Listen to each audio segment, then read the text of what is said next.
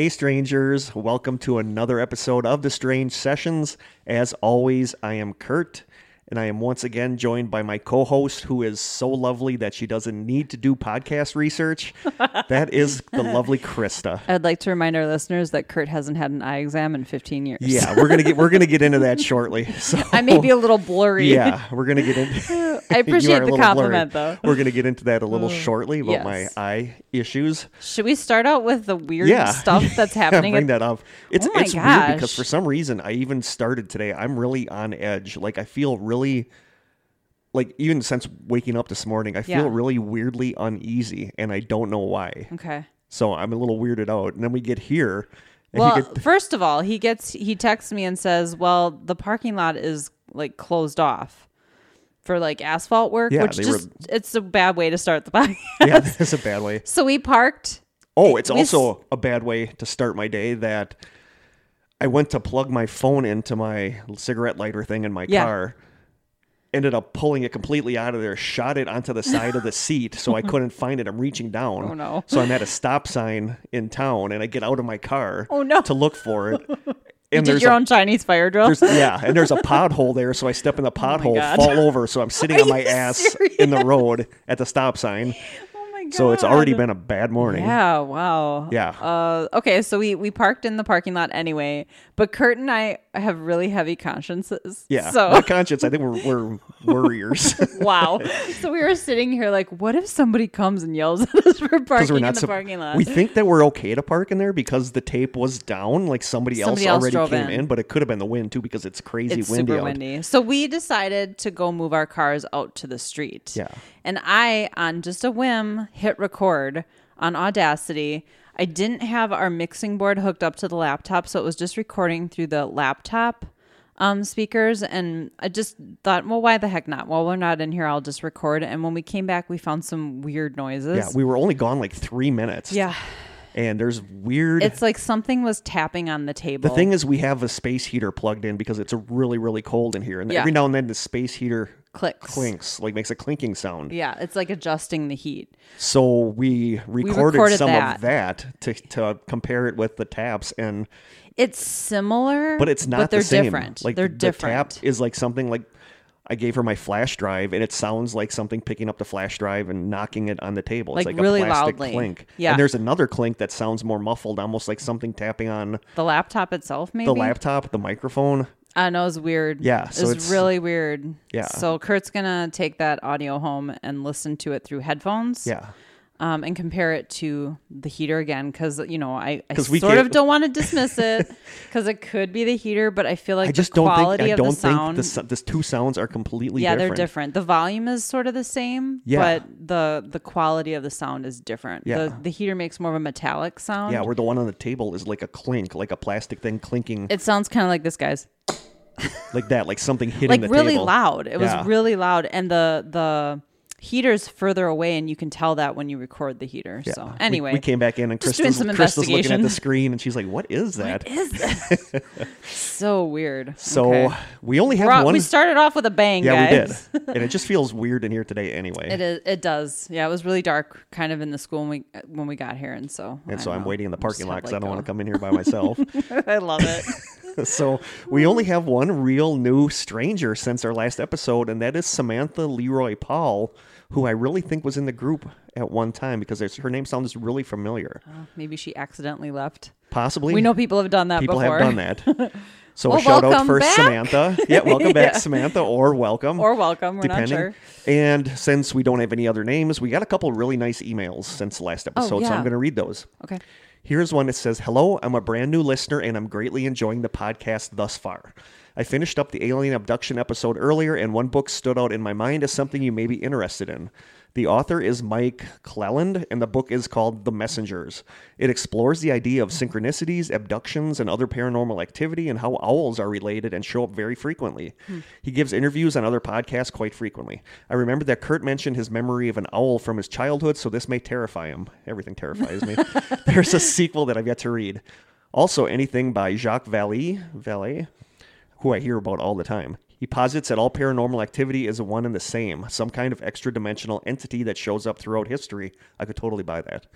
Just figured I'd toss these out there if you were interested. I would have tossed this in your Facebook group, but I try to stay away from Facebook as it makes me anxious. Good call. I hear you. Good job on your podcast and good luck moving forward. Thanks, Lawson Duvier. Well, thank you. Another one. Hey guys, new listener here. I just wanted to say that I love your podcast. I've listened to a lot of paranormal/spooky podcasts, and yours is my favorite.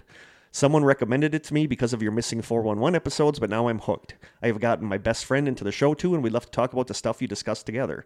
As native Wisconsinites, and then in parentheses she has Wisconsiners. Doesn't know. It's Wisconsinites. It's Wisconsin. I'm sure you've heard of the story of the Beasts of Bray Road. It's one of my favorite cryptid stories, and I wonder if you guys would ever consider doing an episode on it, or maybe if you do a Strange State episode on Wisconsin.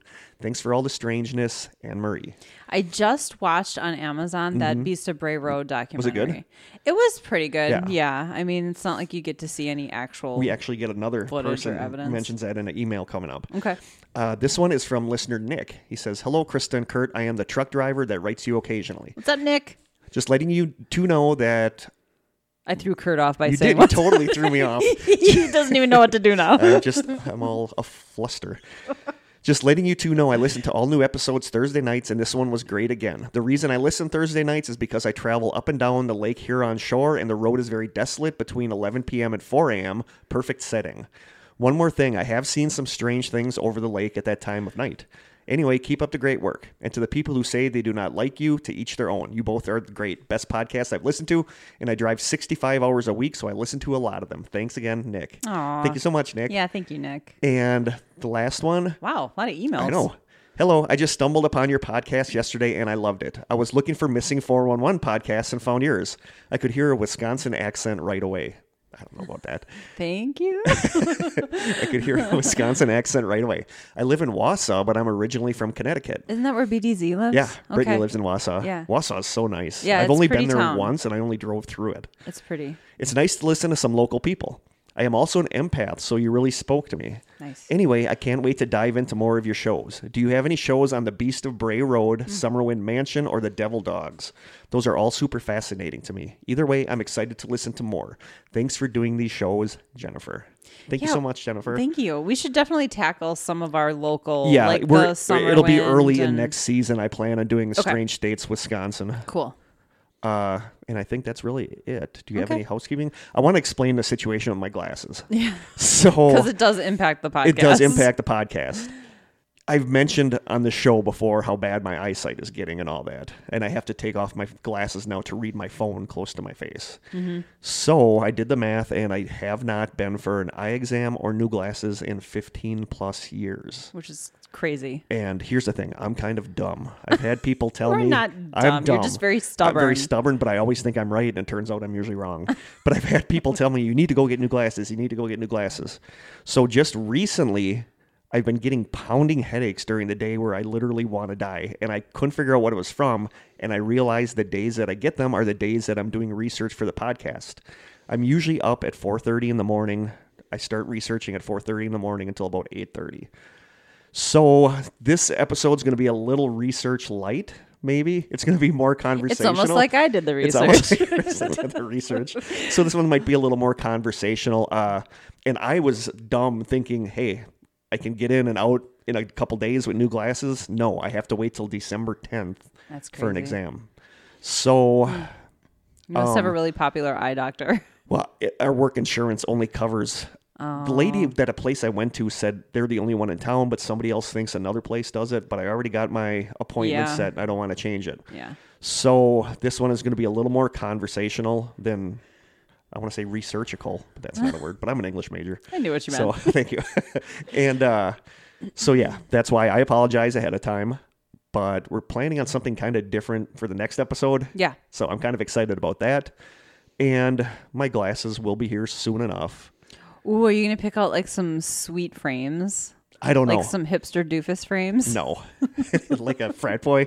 It's something, you know. So no, I don't know what I'm going to do. It'll change the whole look of Kurt. I was going to bring my friend Miranda with me to pick out frames Yeah. because I suck at picking out frames, but we'll see. Okay. I just want to be able to see again. Yeah, and not have pounding I'm wondering if headaches. that's going to help me drive better in the dark because driving here in sure. the dark now sucks. I bet. I almost hit this big fat raccoon that was out in the middle of the road. I killed a bird on the way here. Seriously? Well, it ran into my car, but still, I mean, Aw. I heard a distinct thunk, and then I yelled out, "Oh my God, I killed a bird!" I felt really bad, but Poor bird. I had two birds just totally swerve at me like that. No, It was there dark, this, so I could see the eyes on the side of the road, and it ran out in front of me. It was this huge little fat glowy eyes. raccoon. Yeah. So then I swerved to miss it, but almost hit a car that was coming at me. So, but raccoon is good. The other car is good. I'm good. So Okay, all is good. well. You didn't murder. You didn't didn't murder murder- any I didn't murder wildlife on the way anything. here, Nope. like I did. Do we have any other housekeeping? I don't think so. I always say no. I don't think so. I can't think of anything. I can't really think I of don't think anything I either. had anything weird to tell you. Any synchronicities for you lately? I had a weird one driving here this morning where I turned off the highway on the exit to come here, and I wanted to send somebody a text, and I'm trying to get away from texting and driving. Mm-hmm. So there's a park and ride right off the, Oh, yeah, the I know where you... exit. Yeah. So I turned, and the road's blocked off. Oh, it is? I Yeah. didn't even notice that. And I'm sitting there, like, looking at this, and I was listening to churches, which I'm insanely obsessed with churches. So I'm looking at this right the moment that I'm looking at the word barricade is in the lyrics. And I thought that was really weird. That is That's weird. very specific. But I have so many friends right now. A lot of my friends that listen to the podcast, like everybody is having synchronicities right now. Again, I'm still, even though I'm trying to work on being in the moment, I'm not. Yeah. I'm listening to podcasts on mindfulness and like I'm trying to do meditation. I'm still totally in my head when I'm I am like, too. My friend Luke that listens to the podcast sent me a bunch of messages that he's been experiencing a ton of synchronicities, and I'm going to save his messages for when we do next season an episode on synchronicities. Okay, cool. But I've just been experiencing a ton of them, and I don't know if it's because it's this time of year, but I have a lot of friends that have had weird paranormal things happen lately. So is it because it's October? I don't know. I really don't know. I don't know if there's something to that. Like, what is it about this time of year? I Is don't it know. just because we feed into the whole Halloween idea, Possibly. or it's getting darker? And I don't know. I also think once you start noticing stuff like that, you just notice it more. That's what I told Luke. I said once you start noticing doesn't mean it's not synchronicities- meaningful, No, but- exactly. But they might have been things you missed before. Right. Right. I'm telling you, Sasquatch could run out in the road in front of me and I'd be like, oh, look at the deer. Okay, keep going. Because I'm in my head. Yep. I know the feeling. Goodness. Okay. Yeah, that's it. I didn't have any. So yeah, just wanted to say once again that we are nearing the end of our season. I think after this, there's 2 more episodes. Okay. So yeah, 2 more episodes, and we're going to try to get together to record some backup episodes for our horrible winters up here. Mm-hmm.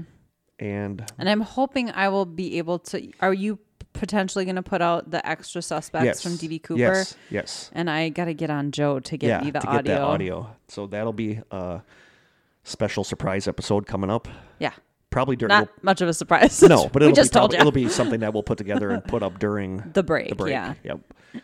So I think we'll move on to our taste test. Okay. I panicked because I forgot all about the taste test until yesterday Are morning. we out of Yes, like there's all the nothing in there. Japanese There's stuff is nothing in gone? there. Okay. No, Interesting. and if you want to send us stuff now, maybe wait until after the holidays because we're going to be wrapping it up Yeah. for the season. But I was talking to Corey on the phone last night, and I was like, yesterday morning, and I was like, crap, I got to go out and look for. So I went to Festival and was like, please let me find something weird, and I did. I don't think it's bad weird. Yeah, but I've heard that before. It's not the gross Skittles. Okay, good. It is. You can always find some weird health That's bar what this or is. something. This is Okay. from the healthy/organic section. Okay. This was $7. Oh, of course it was. So here we go. I see a bag of some kind of portobello jerky. Yeah, Ooh, I mushroom bet I'm going to jerky. like this because I love mushrooms. Mushrooms are hit or miss with me. They're either really good or I really love bad. 'em. I've never met a mushroom I didn't like. I feel like we're going to be doing shrooms in here. Those days have passed. Been there, done that. Not me. Portobello jerky, roasted garlic, and black pepper. Yeah, it looks good. I mean, it looks like jerky. It looks like Kind of. jerky, but it looks like pieces of mushrooms. Naturally gluten-free, non-GMO. Read the back. It says Okay, a story. You want me to read this? Read the whole- story. Okay. At Giorgio, we believe that mushrooms are nature's little powerhouses. That's why we created Savory Wild to combine one of the planet's most sustainable foods with authentic flavor combinations from around the world. Hey, listeners, if we ever have ads, you'll know what they're going to sound like. Yeah, that's exactly what they're going to sound like. The result is a delicious snack packed with nutrients and bursting with umami that even Mother Nature would approve. To make our 100% plant-based jerky, we keep it simple, starting with hand-picked portobello mushrooms that we've been growing at our family farms for over 90 years. Dang. After slicing and marinating them in our chef-created recipes, they're gently dried in small batches over several hours. That's it. Our simple and savory jerky is a naturally satisfying way to snack wherever life takes you. You'd be a good Would I? DJ. DJ? DJ. Like VJ? Shoot. Like radio, not like spinning a turntable, like like not that kind of DJ. Like what? Yeah. Like scratching? Yeah. Oh, come on. There we go. Gotta do the whiff test. Oh, it smells like beef jerky. Seriously? It smells very umami. Whoa. Oh, see, that just Oh, doesn't my. look good. Oh my. Oh, I dropped some. That looks gross. It's a little crazy looking. I dropped some in I'm my actually lap. very hesitant about this, and I don't know why. See, this is one of those things I'm super I don't excited think- about. It I'm smells not. very soy sauce. I smell soy sauce like hardcore. I am not taking a chunk like you did. I'm taking I took a big one. I'm taking a baby-sized chunk. It looks like something that you ran over in the road. It kind of does look like roadkill, if I'm being honest. I'm going to try this little... I'm scared. I'm more scared of this than I was of the Skittles. It just smells like soy sauce to me. No, there's like a earthy. That's umami. Well, I don't know. Okay, you ready? I'm ready. Let's do it. Flavor is not nearly as strong as the smell. It's actually pretty good. It tastes like A portobello mushroom. it does. A marinated portobello At first, mushroom. it tastes like beef jerky. And then it kind of changes. Okay, that's really good. This is And then yummy. it changes into like a mushroom flavor. I didn't know this was a thing. I didn't either. I would totally snack on this at work. I would too. This is actually really good. It's very chewy. Sorry, guys. That's yummy. Take the rest. Bring them to work. I really like that. 90 calories per third cup.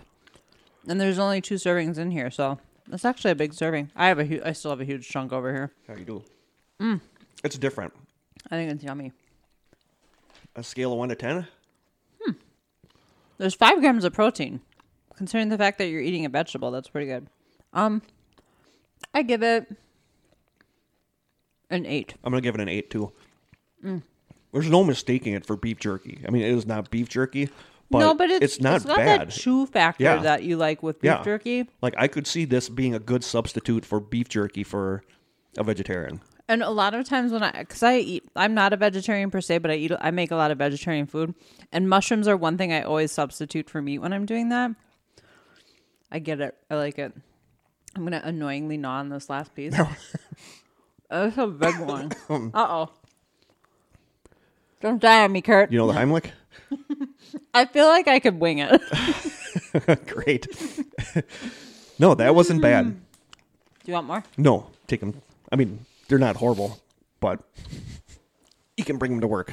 That's a great review. They're not horrible. They're not. It's not as good as actual beef jerky, but they're a good substitute I'm a for big beef fan. jerky. I actually really like that. If I had, Like I said, they're like weirdly super expensive. But a lot of that health food stuff is.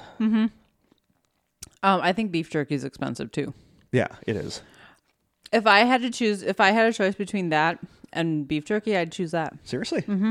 But I lean more plant-based anyway. Yeah. I feel Most of better my- eating this. You know, like the... I feel like I can have chocolate now. Yeah. That's what it's all about. That's what it is. What it's all Justifying about. chocolate.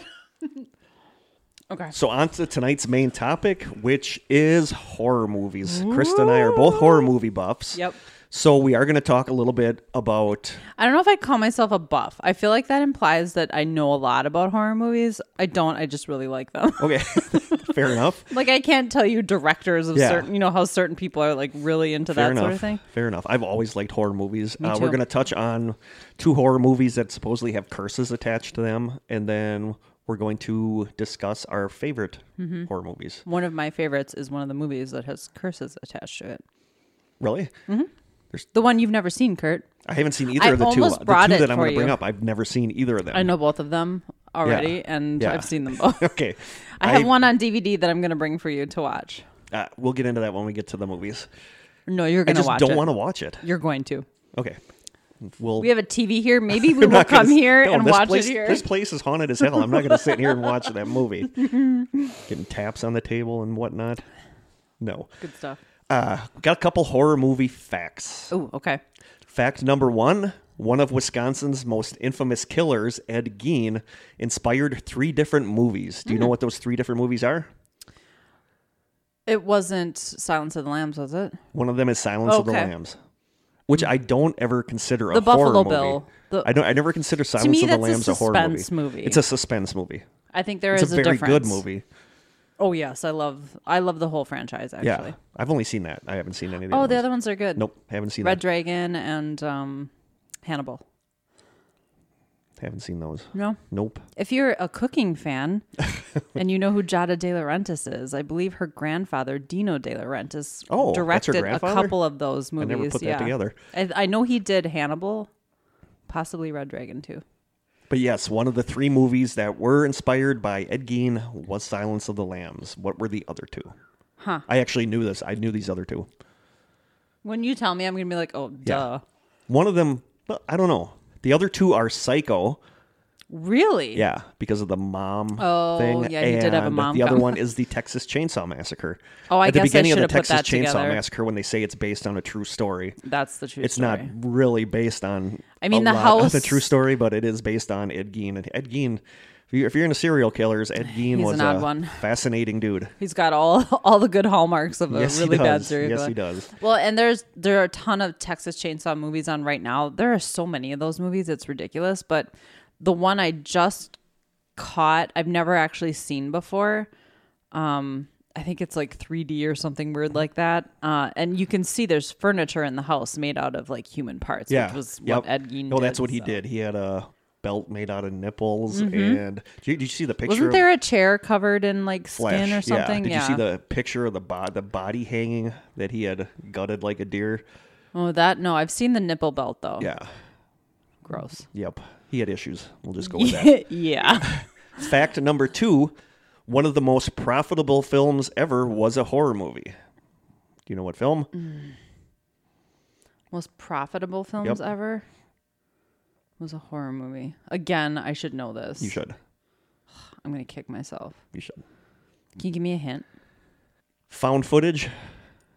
It's not Blair Witch. No. Oh, okay. Found footage. That narrows it down. I don't know. Paranormal Activity. Oh, yeah. Oh, it's so good though. Eh. I love those movies. According to the Mental Floss website, Paranormal Activity's initial budget was just $15,000. Its final worldwide gross was $193 million, which works out to a 1,286,566% return on investment. And I that's love that crazy. movie. The first one is the best. The first one is the only one that I've really seen. I've seen the other ones, and they all have enough creep factor where I'm like freaking out. So Yeah, to me, that's a good movie. If I'm legitimately freaked out, it's a good movie. Okay, good point. I'll take that. Fact number 3, The Silence of the Lambs is the only horror movie to win a Best Picture Oscar. The only other 2 that have been nominated are Jaws and The Exorcist. Oh, Jaws. I love Jaws. Fact number 4, Psycho was the first time a flushing toilet was shown on screen. What? Yeah, that I knew going into this. That was the first time that a flushing toilet, Did because not know she that. put something, she flushes something down the toilet and it shows it. And that was like a big thing because I can't remember what it was. I know she stole the money. Yeah. So there must be some piece of evidence. Yeah. I can't remember right I don't now. remember either, but I remember she does flush something down the Yeah. toilet. First time a flushing toilet was ever shown on screen. Oh, so controversial. And fact number 5, according to Dr. Richard Mackenzie, who specializes in cell metabolism and physiology at the University of Westminster, watching horror films burns calories. The study was conducted on 10 people who watched several horror movies, including Paranormal Activity and the Texas Chainsaw Massacre, while hooked up to equipment that monitored their vital signs. According to Mackenzie, quote, Each of the 10 films tested set pulses racing, sparking an increase in the heart rate of the case studies. As the pulse quickens and blood pumps around the body faster, the body experiences a surge in adrenaline. It is this release of fast-acting adrenaline produced during short bursts of intense stress, or in this case, fear, which is known to lower the appetite, increase the basal metabolic rate, and ultimately burn a higher level of calories. The film which burned the most calories, an average of 184 calories per hour, was The Shining. So I thought that's interesting. I mean, 184 calories per hour isn't a lot. No. So don't skip running to watch a horror movie, but it is interesting that it does burn. But it can be a good addition to your It could healthy be a good routine. addition to your regimen. Yes.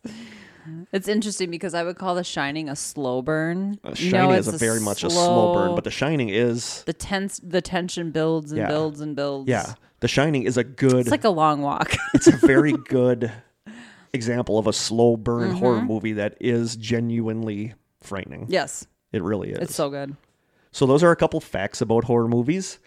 And now a brief history of the horror movie. Okay. Widely considered the first ever horror film was... Nosferatu? No. Oh, come on. But this is in French, so I'm going to massacre this. Oh, okay. Le Manoir du Diable, also known as The Haunted Castle, was a 3-minute French film directed by the legendary Georges Méliès. This was like the first short film. Yeah. Interesting. Yeah. I know with the Georges Méliès, whatever you pronounce that. That guy. I always think of the animated thing with the moon. Like, you would know it if you saw it. It's probably. like the old, one of the first motion picture things. Okay. The moon, like, I think looking through a lens or something like that. Okay. And The Haunted Castle came out in 1896. Wow. So that is old. Yeah, that is old. The short film features skeletons, witches, and bats changing into devils. While crude by today's standards, it's pretty much considered the first film to use special effects to frighten or surprise the viewer. Did you say special effects? Did I? Yes. Oh, cute. Leave it in there. I'm going to leave it in there. Special effects to frighten or surprise the viewer. According to earlycinema.com, quote, in the autumn of 1896, an event occurred which has since passed into film folklore and changed the way that Méliès looked at filmmaking. While filming a simple street scene, his camera jammed and it took him a few seconds to rectify the problem. Thinking no more about the incident, he processed the film and was struck by the effects such an incident had on the scene. Objects suddenly appeared, disappeared, or were transformed into other objects. So that was like the first stop motion special effects. According to a really great article on the New York Film Academy site called How Horror Movies Had Changed Since Their Beginning, quote, over the next few decades, from 1900 to 1920, filmmakers were still experimenting with the horror genre and turned to horror literature to find their source material. Early versions of Frankenstein, Dr. Jekyll and Mr. Hyde, The Werewolf, etc. were some of the films produced during this era as filmmakers were constantly refining their craft. And those are the old school Frankensteins. Those are ones that you watch now and you're like, eh. I know, but they're not the ones that you picture when you think of the old movie monsters. That's coming up. Those are the old ones. The period of 1920 to 1940 has been called, quote, the golden age of horror. Really? Yep. Encompassing the time when films switched from silent movies to talkies, some of the finest films of the horror genre were filmed during this era. 1922's silent vampire film Nosferatu is considered a masterpiece, and it is still more unsettling than most of today's horror films, which it is. It's creepy. It's legit creepy. As talkies emerged, classic films such as Frankenstein, The Mummy, Dr. Jekyll and Mr. Hyde, and Dracula were released during this time. The period of the 40s to the 60s further widened the horror movie field. More movies were made featuring classic monsters like vampires, werewolves, etc., but with the rise of the atomic age, science fiction and horror merged, creating movies like Godzilla and The Incredible Shrinking Man, where the horrors came from man-made causes rather than supernatural beings. And bridging the gap from this era to the next, one of the most well-known horror and suspense directors emerged, and that is, of course, Alfred Hitchcock. The early 60s were like kind of dominated by Alfred Hitchcock as far as horror goes. But as the decade went on, gore became a little more prevalent, culminating with the original Night of the Living Dead in 1968. My dad was a huge fan of that movie. He had nightmares after watching it. I remember the first time I saw that, and it blew my mind how creepy and scary graphic, it is. how gory. It's very graphic. Where they're tearing the guts out of people. Like a black and white movie. Yeah, like how that gory. How gory that was. That's That was actually where I get 1968. that's where I get my love of horror films is from my dad. Really? Mm-hmm. I don't know if I knew that. Then, in the 1970s, the movies became very much about the occult and the demonic, with blockbusters like The Exorcist in 1973 and The Omen in 1976, while the increase in gore continued with films like The Last House on the Left in 1972, and of course, The Texas Chainsaw Massacre in 1974. But looking back, Texas Chainsaw Massacre does not have a ton of gore in it, surprisingly. It's more suggested. Yeah, it's very suggested, which I thought was kind of interesting. It's more the imagery around what's happening that's kind of gory and disturbing. Last House on the Left, I've seen, and I've seen the remake. there's one scene that's very graphic, the pulling out the guts, etc. But it's gory, but I just never a fan of that movie. I've seen the remake too, and I wasn't a fan of that either. John Carpenter's Halloween in 1978 set the stage for the 1980s, and the 1980s were all about what? Teenagers? Slashers. Slashers, movies. yeah. Films like Friday the 13th from 1980 and Nightmare on Elm Street from 1984 churned out tons and tons of sequels. Right. By the 1990s, people were kind of burned out by the glut of slasher movies from the 80s, so the horror genre needed a break and a reinvention, which happened in 1996 with Wes Craven's Scream. And that's kind of regarded... I just watched it. It was just on this weekend. Yeah. It's a good movie. It's sort of like a spoof on horror movies. It's regarded as like meta. But it's still scary. It's like a comment on horror movies. Yeah. You know, that was... We'll get into this with my guilty pleasure movie, but... It's called one of the first meta movies that knows it's a horror movie. Sure. You know, where like Cabin in the Woods was totally a meta movie because that was all about the horror, specifically about the horror genre. I don't want to say more without spoiling the movie, but the Cabin in the Woods. It's an old movie, though. Cabin, it's not that old, really. I think so. If you haven't seen it, though. Yeah, if you haven't seen it. In 1999, the movie The Blair Witch Project set off the found footage genre that continued well into the next decade and later. It's still happening. It's still happening. The 2000s saw a resurgence of zombie movies like 28 Days Later, the Resident Evil movies, Dawn of the Dead, etc. And of course, The Walking Dead would be in there. And the torture porn genre kind of blew up with the Saw movies and the Hostel movies. Within recent years, there's been a resurgence in ghost/possession movies like Paranormal Activity or The Conjuring or even It Follows, which I love the movie It Follows. That's a great movie. It's a very good movie. It's a subtle movie. The filmmaker threw stuff in there that's almost kind of subliminal to keep you on edge because there's like a scene where the people are in winter jackets, and in the next scene, which supposedly is the same day, they're in a pool, the girl is right? out in a swimming pool. Yeah. And one of the girls has this device that doesn't even exist, and it seems like something futuristic. So there's always things seems like it was in the 70s. Yeah, it's like this weird... So there's always things that make you feel you can't disjointed. Anything. Yeah. But it's a very good movie. It really is. If you don't know anything about it, it's basically this girl meets this guy, and they have sex, and then the guy has her like tied up in a chair after, and he's explaining to her that because he had sex with her now, there's going to be this person or figure that constantly is coming to kill her, but it's walking. It's always walking. And the only way she can get rid of it is to have sex with somebody to pass it to that person. And then if it kills that person, it comes back for her. It's like The Ring. It's like The Ring, but it's basically like it's almost like a STD. True. Yeah, it is. It's almost like an STD. Yeah. It's like a, what word am I looking for? PTD, paranormally transmitted disease. I'm thinking it's like symbolic of an STD. Oh, sure. So PTD. We were not on the same page. Yeah, we were so not on the same page on that one. That's but okay. It's a very good movie. It's really good. So I definitely recommend It Follows. Excellent. Right now, a lot of people feel that the horror genre is in kind of a rut, with a lot of movies being remakes or reimaginings or whatever, but films like Get Out are definitely furthering the legacy of horror films. Oh, yeah. So yeah, that's, in a nutshell, that's the history of horror movies. Okay. Like, I've always been fascinated with horror movies, with the psychology of them, like why people like them so much. Mm-hmm. You know, some people just it's despise the adrenaline them. rush. Some people refuse to watch horror movies, which I totally get. Yeah. I know people who say I cannot watch that. I'll be too scared the whole time. Yeah. I'm like, yes, that's why I watch it. Yep.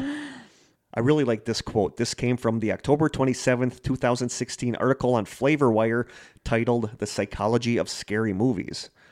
Quote, different people watch horror films differently and don't even watch the same films the same way as they get older.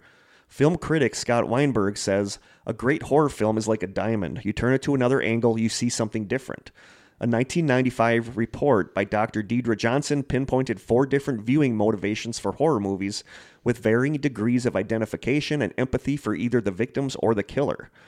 That makes sense to Weinberg, who says, you will see something different in Halloween if you watch it at age 15 and then again at age 30. As a kid, you watch Halloween and you're one of those babysitters or you're one of those kids and you just want to stay away from the killer. Now, when you watch it as a grown-up, you might look at it as one of the kid's parents and have a completely different perspective on the horror. That's so true. And it is true. Like, I've seen comedians talk about how when they watched Friday the 13th back in the day, they were like, get away from him. And they watch it now older. It's like they want him to kill those kids because they're so annoying and obnoxious. I find that as I've gotten older, I'm constantly like, well, this is what I would do. Yeah. You know, I think when I was younger watching, I was just experiencing as the movie happened. And now I'm like, no. She should have done this. Yeah. If that were me, why aren't you outside by now? Yeah. Like I always say, I would have been outside like 10 minutes ago. The older I get, the more I'm creeped out by not so much by like the killer guy like Jason or Freddy or those guys, but maybe it's like a mortality thing, but like the real life possibilities, somebody going nuts, like that kind of stuff. Like the movie The Strangers. Yes. That is terrifying. Yeah, because that could happen. Yes. I mean, it's a very exaggerated version of what could happen, but it's so creepy. Yeah. Yeah, that was one movie that I saw once that I don't really want to see again because the sequel was actually really, really good. Really? I highly recommend watching the sequel. Yeah. I'm getting weird with horror movies. I used to love them, and now I'm... One thing I can't handle now is gore. I can't even handle it. Like blood and guts, I just don't even want to watch it. To me, that's just, it's so unnecessary. Yeah. When you take a movie like The Blair Witch Project, they don't show you anything. No. And it is such a in my opinion, it's a terrifying, a lot of people hate that movie. But when they show you everything, it's like, well, then there's nothing left to my imagination. Yeah. And the things you conjure up in your head are so much scarier than anything they can show you on the screen. Yeah. And so I just feel like blood and guts is gratuitous. One thing that amazes me is watching The Walking Dead. Like they show stuff on there that would have gotten... Yeah. It wouldn't have gotten an R rating in the 80s. It would have been too graphic for an R-rated movie in the 80s, and they're showing this stuff on... It's very graphic. It's very graphic. Like, it takes a lot to really gross me out guts-wise, but The Walking Dead does it sometimes. Oh, yeah. And sometimes they overdo it. Like, this isn't really a spoiler because it's happened how long Glenn. ago. But Glenn... I've never watched another... With the baseball bat. Yeah, I've never watched another episode. A lot of people... That is when they lost a lot of people. They said that was too gratuitous. It didn't have to do it like that, and that's when a lot of people stopped watching the show. I was angry because my husband and I were like, disturbing, and people are like, kids watch this, and that was too. Disturbing. I even think that went too far, and I understand why people stopped watching it after that because that was a beloved character. Oh yeah, and he's sitting there with one of his eyes popped out, and it's trying to talk to Maggie, who's like dying watching with grief. It happen. Yeah, my husband and I were like, oh my god, we just kept looking at each other like, come on, this is like we were both so sickened and disturbed by it, and I literally have never watched another episode. And they shot themselves in the foot by doing that because that's when a lot of... Did that happen in the comic book? Yes. Oh really? It was as graphic in a comic book, but of course comic book graphics are different than it's different than seeing it happen in front of you. I mean, I still watch the show, but I only watch it because I love the character Negan. If they kill Negan off, I'm not going to watch it anymore. He's the one who killed Glenn, though. Yeah, but he's going through like a redemption thing where good for he him. actually just saved Rick's daughter from dying in a blizzard. The last kicker? So he's I'm a sucker for redemption stories. Spike on Buffy the Vampire Slayer. I love redemption stories. So I love that Negan has a redemption story kind of going on, but he's still Negan, Yeah. So once they get rid of him, I'm not going to watch it anymore because I just kind of don't care. It's the same thing. They find a group. They end up being either good or bad. Yeah. They can't trust them. Yeah. Then all hell breaks loose. They move on. It's just kind of the same. Yeah, no, I'm over it. I am too. So now we'll get into 2 movies that supposedly have curses. Okay. Movie number 1, The Exorcist. You knew I was going there, didn't you? Mm-hmm. Yep. Was that the movie that you're going to bring in for me to watch? No. Okay. There's something The about The other one. Exorcist. I don't want to watch The Exorcist. I just don't like it. I don't know. I always hated I mean, I watched it when I was much younger, and I haven't seen it since then. So I don't know if it would be as scary now. I just don't. There's something about it that I can't put my finger on. One of the things that there's bothers a lot of me, disturbing stuff in there. one of the things that bothers me, and we're going to get into this in a backup episode that we haven't recorded yet, but there are subliminal flashes in the movie. Yes, with the demonic which is really face, freaky, and that bothers me. I don't know why that bothers me so much, but ever since I found about that, I'm like, you feel like someone's messing with you. Yeah. So I don't want to watch it. And I've read a lot of things about the movie. It's just like if you read something on the background of the movie, it's just nuts. It actually has a killer in it. The guy in the scene, I didn't put this in my notes because it just popped in my head. But the guy, when she's in the hospital having the procedure done, which people say is one of the most disturbing scenes in the movie, and it's not even the paranormal, right? But she's in the hospital getting checked out, and I think they put her in an MRI machine or something like that. The technician that's in that scene is actually a killer. He killed somebody.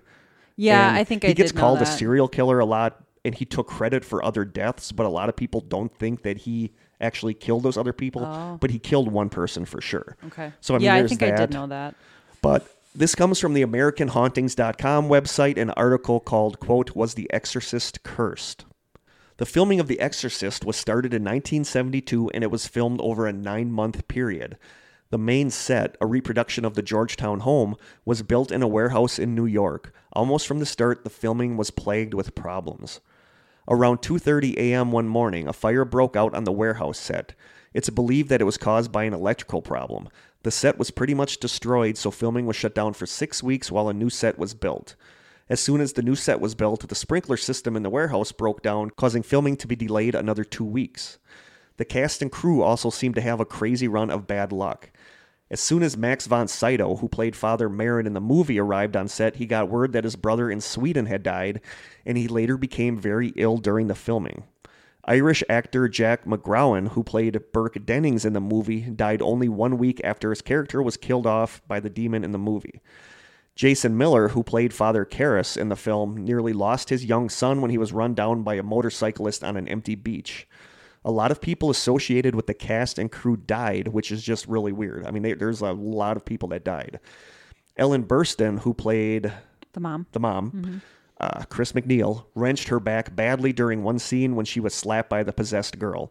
The stunt went badly awry, and she was laid up in bed for several weeks afterward, causing more delays in the filming, and it basically caused her problems throughout her life. Yeah, so when she screams out in pain in the movie, that's because she did something pull her back, or there was something? There's like a rig, the rig pulled her back. Like jacked up her back really bad. And she may have like fractured something. I mean, it was a big deal.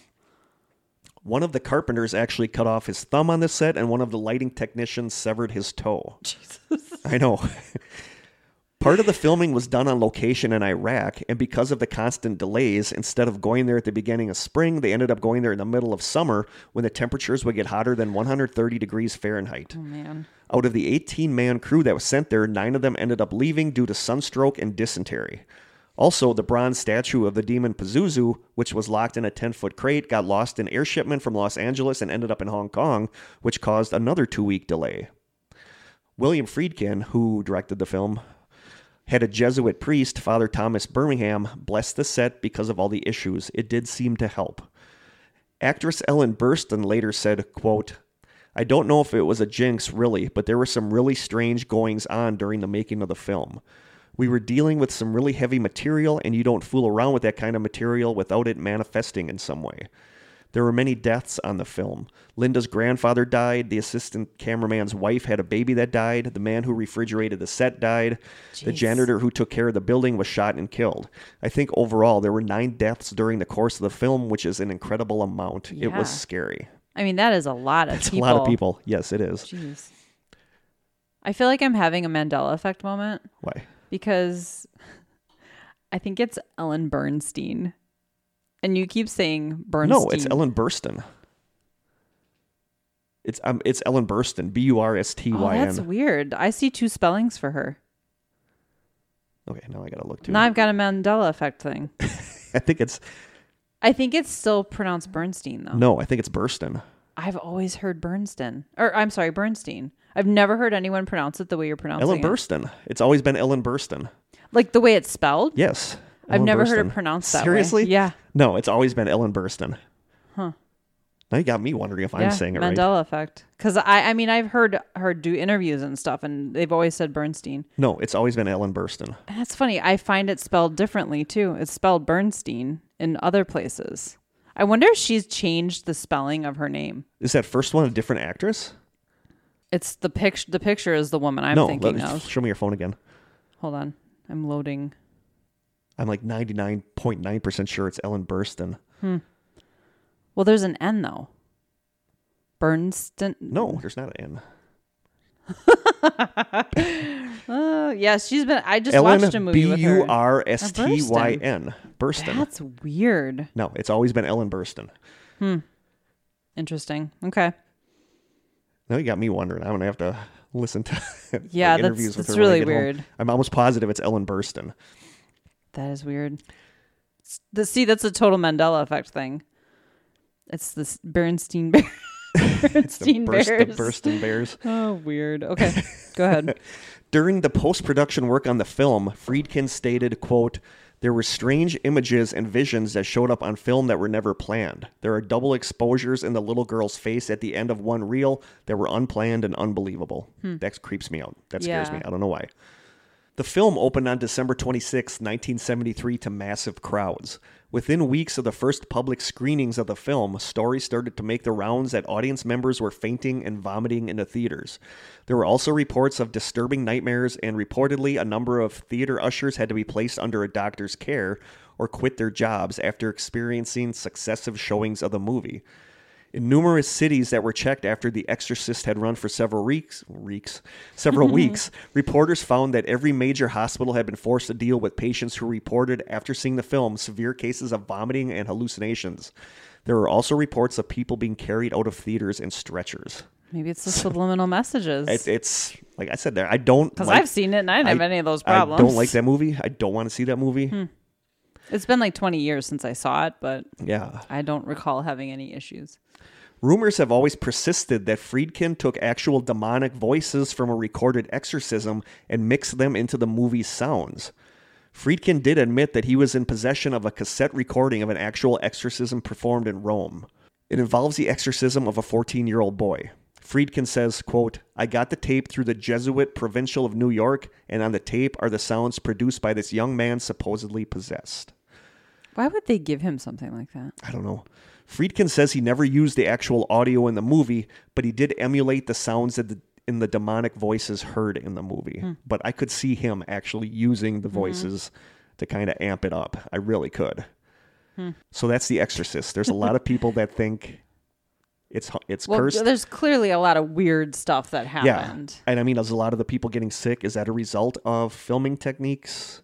Friedkin's an interesting guy. He puts like subliminal imagery in his films a lot. Well, if you think about, so this made me think of the Blair Witch Project and how people were getting sick watching it in the movie theater. But I think that's because it was found footage, and I think it was the motion sickness. The motion sickness. But I think it's because you're in a huge dark room with this gigantic screen. Yeah. Watching it on a TV. Oh, I just hit my microphone. Watching it on a TV you don't get that same effect. No, so I could see how watching something, just being in a movie theater and the screen being so large, it's overwhelming. Yeah. I could see having a different reaction than just watching it at home on your TV. Yeah. And at home on your TV, you can pause it and do something else, and then you can't really in the theater. Yeah. So I guess I get that. It's just there's something about the movie, I don't want to watch it. It freaks me out. I guess I watched it and it didn't really have, I mean, it was freaky, but it didn't have like a lasting impact on me or anything. Exorcist 2, I heard, is horrible. I've never Exorcist watched 3. it. Exorcist, I should have put that actually as my... Isn't there like Exorcist 3 though? Isn't it? Well, one of them is a prequel. Exorcist 2 is a prequel. Okay. Exorcist 3 is actually a really good movie, but it's not a really good Exorcist movie. It would have been a great movie on its own. A standalone. We talked about this in an earlier episode. It has like one of the most revered jump scares ever in a movie. Okay. And it does legitimately... When it happens, I've even seen it. Yeah, there's a scene where are they recent movies? No, this is from the 80s. Oh, really? Okay. Like the jump scares. There's a scene in a movie where they're in a hospital because one of the characters in the movie's in a hospital or in an asylum. I don't remember, But there's a scene where it's a long shot down a hallway and you're watching this nurse and it's just kind of boring, like nothing happens. You're watching this nurse go into a room, walks back out, and she goes into like the room across the hall, sticks her head in there, looks around, and then turns off the light, turns around and walks away. And right at that moment, somebody lunges out of the door with a huge like hedge clipper on her head. Oh my God. And you don't see it coming, and it's just perfectly done. It's like a perfect jump scare. Okay. And then it cuts to like a religious statue with its head cut off. Oh, interesting. So yeah, but I'll maybe see if I can find it and send The you a link. clip? It's like Yeah. it's like I've seen shows where they talk about horror movies that this is like voted the number one jump scare because you totally don't see this coming. Okay. Film number 2 that is supposedly cursed, Poltergeist. That's the one I'm going to That's bring the one for you you want to me to watch. watch? You know what's funny, though, is I don't consider it a horror movie. Seriously? Well, Steven Spielberg directed it. It's like, Yeah. to me, it's more of a suspense movie as well. I mean, I realize it's paranormal, but I don't watch that movie and get like scared. Yeah. To me, it has to scare me to be I've seen a horror clips. movie, and it's like a nostalgic, like. Really? I have to watch it at this time of year, but I'm not it's like It doesn't freak you maybe out. as a kid it scared Yeah. me because I mean I was a kid, but I just don't know why I've never gotten around to seeing it. it's so good. I'll watch it. If you want me Yes, to you watch it, I will. will watch it. Yes, I will. Yes, you will. So Poltergeist, a 1982 film. There are a lot of interesting stories about the film besides the curse. And this I didn't know, but you just mentioned Steven Spielberg. Mm-hmm. For years and years, Tobe Hooper was credited as being the director of the film, but rumors persisted that Steven Spielberg actually directed the film, and it's come out that that rumor is basically true. According to a 2017 article on the website The AV Club, which I love, The AV Club, that's where I go for like all my reviews of the episodes of The Walking Dead. I'm pretty sure his name is in the credits in the beginning. It shows of the up movie. in the, but he wasn't acknowledged as the director. Oh, okay. Apparently, my phone is on vibrate. Okay. Did not know that. I just always assumed he directed it. It has so many like things that remind me of like E.T. And yeah. It's even the very music is very Spielbergian. Spielberg. Yeah. According to a 2017 article on the website The AV Club called, quote, Poltergeist cameraman confirms long-standing rumor about film's real director.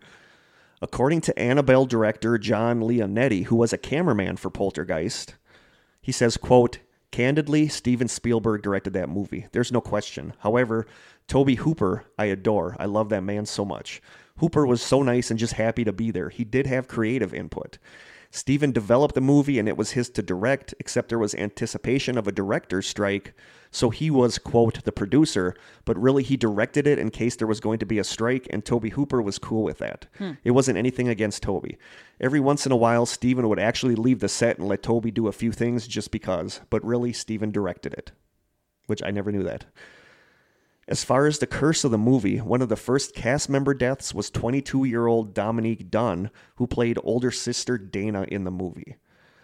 After breaking up with her controlling and abusive boyfriend just a few months after the release of Poltergeist, the boyfriend, John Thomas Sweeney, showed up at her house one night. So, not good. On October 30th, a few weeks after the breakup, Dunn was at her home rehearsing for the miniseries V with actor David Packer. While she was speaking to a female friend on the phone, John Sweeney had the operator break into the conversation. Dunn later told her friend, quote, oh God, it's Sweeney. Let me get him off the phone. 10 minutes later, Sweeney showed up. After speaking to him through the locked door, Dunn agreed to speak to him on the porch while Packer remained inside. Outside, the two began to argue. Packer later said that he heard smacking sounds, 2 screams, and a thud. He called police, but was told that Dunn's home was out of their jurisdiction. Packer then, I know, I don't get that. Oh my God. I don't get that either. Packer then phoned a friend and told his friend that if he was found dead, John Sweeney killed him. Packer left the home through the back entrance, approached the driveway, and saw Sweeney in some nearby bushes kneeling over Dunn's body. Sweeney told Packer to call the police. When police arrived, Sweeney met them in the driveway with his hands in the air and stated, quote, I killed my girlfriend and I tried to kill myself.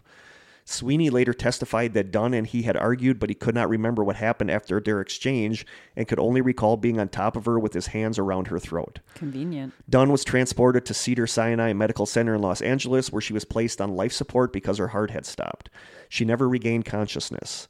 Over the following days, doctors performed brain scans that showed she had no brain activity due to oxygen deprivation, and on November 4th, 19 days before her 23rd birthday, her parents removed her from life support. I remember when that happened. I remember seeing news stories about that when that happened. I don't remember. When was it? What year? It was after the movie came out, so it was 1982. Yeah, I would have been too young to really 1982 or remember 1983. that. I remember I knew about this. Yeah, I remember just seeing from- stuff on the news about it. The second cast member to die was 60-year-old Julian Beck, who portrayed Henry Kane in Poltergeist 2: The Other Side. Beck had been diagnosed with stomach cancer in 1983 and died from the disease on September 4th, 1985. By the way, the sequels are terrible. Are they? Yes. But they're like tying up all these curses on this one with the sequels too, that they think the whole franchise is cursed. I don't know. On June 23rd, 1987, 53-year-old Will Sampson, who had portrayed Taylor in Poltergeist 2: The Other Side, died from post-operative kidney failure and pre-operative malnutrition problems after undergoing a heart and lung transplant. And on February 4th, 1988, 12-year-old Heather O'Rourke died. O'Rourke was misdiagnosed with Crohn's disease in 1987. In 1988, O'Rourke became really sick and her symptoms were attributed to the flu. One day later, she collapsed and suffered a cardiac arrest. After being airlifted to Children's Hospital in San Diego, O'Rourke died during an operation to correct a bowel obstruction. It was later believed that she had been suffering from a congenital intestinal abnormality. And this is one that I've briefly mentioned in a previous episode where a lot of people tie this into the Hollywood pedophilia ring, that's actually what she died from and not what they're saying she died from. So that's died just from what?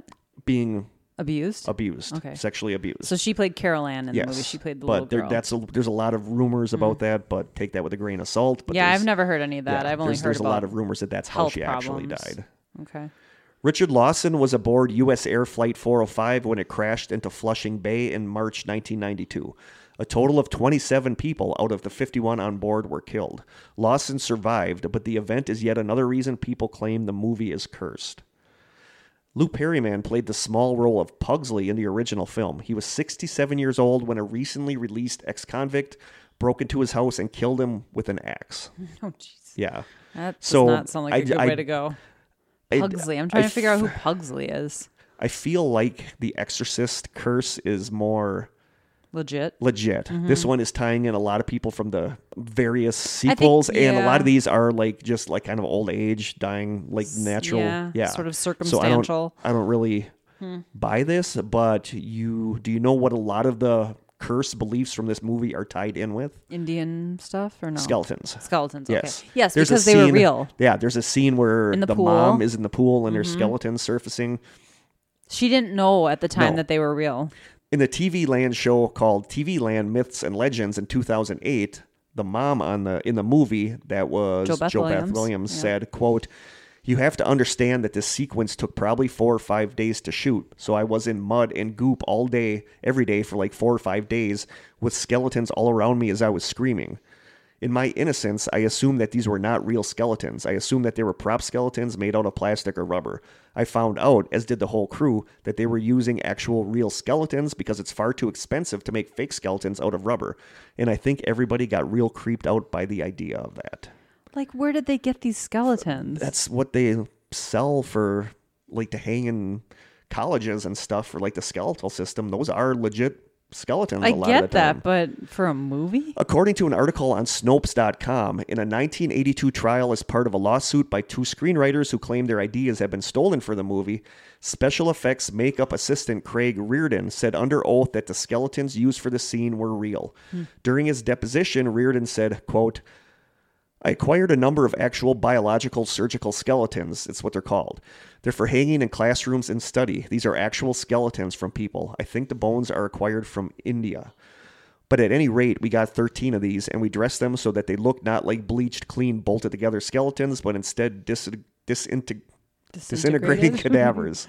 And, added sculptured rubber and things to them so that they would have kind of a dramatic, leering, spooky aspect and not be dull. What am I trying to say?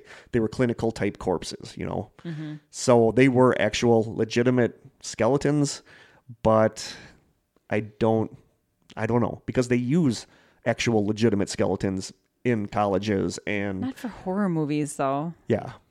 I feel like that's sort of a disrespectful thing to do with someone's remains. I mean, I get that, but I just don't see that as carrying a curse, I guess. I don't know. It's interesting because the whole plot of the movie is that the subdivision was built on an Indian burial ground. Yeah. But that's where a lot of people think that this curse came from, was the fact that they were using actual skeletons. I just don't think, I mean, granted, a lot of people did die, but I feel like it's a lot of people from the sequels. I feel like more stuff would have happened on set. Yeah. You know what I mean? Yep. Like The Exorcist, there were things, injuries and fires and stuff happening on set. Yeah, that this almost was all stuff that happened. postponed the actual filming of the movie. Yeah, this was all stuff that happened to characters after the movie wrapped, or it was like during surgeries and stuff. So I don't know. Yeah, I don't really buy what into happened to it. Heather O'Rourke was tragic, no doubt about that. And that's kind of like the Dominique Dunn of this movie, where it's like a tragic death that didn't kind of have to happen. You know, but as far as if these are curses, I don't know. It is weird that 2 people were murdered. Like 2 actors from the movie were murdered, but... Yeah, I just don't know if I buy horror movie curses. If I do The Exorcist, possibly. Yeah, because that's like freak accidents. Yeah. I mean, there's people that legitimately think that the film, the actual material that the movie is filmed on, is cursed because the film is The Exorcist. So people wanted that burned because they believe that that film is actually cursed itself. Okay. So I don't know. So there are 2 cursed horror movies. I think I'm with you. The Exorcist, I can buy into. Yeah. Poltergeist is more circumstantial. A series of unfortunate coincidences. Yeah. I also think there's sort of something to the idea that these are high profile-ish kind of people. Yeah. And so, you're probably traveling a lot. If you fly a lot, you're more likely to end up in a plane crash. Yes. If you're more high profile, weirdos are, they're aware of you. And so they probably seek you out more than they would just the average Jane Doe or Joe Schmo. So I don't know. But there's people that swear these are both cursed. I don't know. So now we'll talk about some of our favorite horror movies. We're going to segue into our favorite. I tasked Krista with coming up with 3 of her favorite horror movies. I have 4. She's got 4. She always has to go can't one extra. She's always got to go above and beyond. And I asked her for one that she thinks is overrated. Oh. I went to scratch my nose and whap myself in the face with the microphone. See, no, we're cursed. We're cursed. Yep. Strange Sessions is cursed. And I asked her to think of one that is a guilty pleasure horror movie. So start with the guilty pleasure horror movie. Crap. See, that's the one. Oh, you want to start with the one that you think is overrated? Yeah. We'll start with the one you think is overrated. I'm going to get hate mail. I feel anything beyond the first movie in the Saw franchise is completely overrated. I don't think there's people that are going to disagree with you. I love the Saw movies. The first movie was good, amazing. Yeah. I thought it was amazing. I like, my favorite is the second movie. And I can't get anything beyond the first one. To me, was like them just trying to recapture the magic of the first one. I totally agree. I think I love the Saw movies, and anytime one comes out, I see it. But I don't like torture porn. We talked about this. No. I've never seen Hostel. I don't want to see Hostel. I have, and it's disturbing. Yeah, I don't want to see it. Or The Hills Have Eyes, or any of those weird. No, the first Saw movie was, to me, sort of groundbreaking.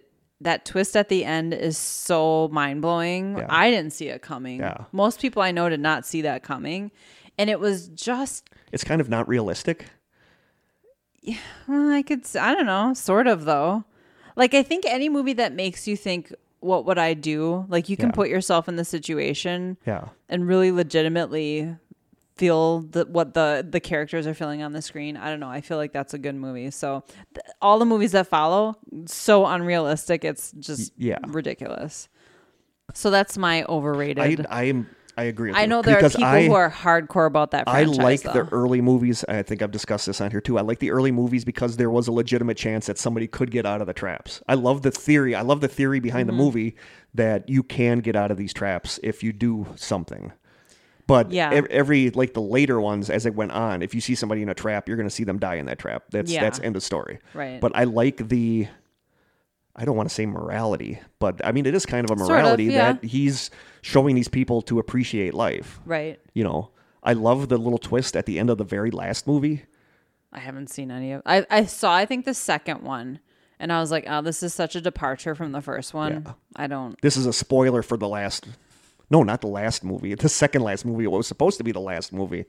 But at the end of the movie, there's the other guy that's like Jigsaw is long since dead. And there's another guy that's in his place doing all these traps, but he's kind of not giving people a chance to get out. And he's just basically killing people. Okay. And at the end of that movie that was supposed to be the last in the Saw franchise, he ends up killing Jigsaw's ex-wife.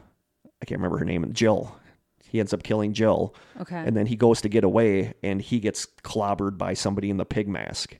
Okay. And he wakes up at the end, and he's in the basement from the first movie, and the person in the pig mask takes it off, and it's the doctor from the first movie who has been helping Jigsaw all along, that he's been the doctor that's been like putting the keys inside people that they need to get out and stuff like that. Wow. So the doctor from the first movie is helping him, and that's kind of how it ends. Okay. And that's a good twist. It was a good twist. It was a really good twist.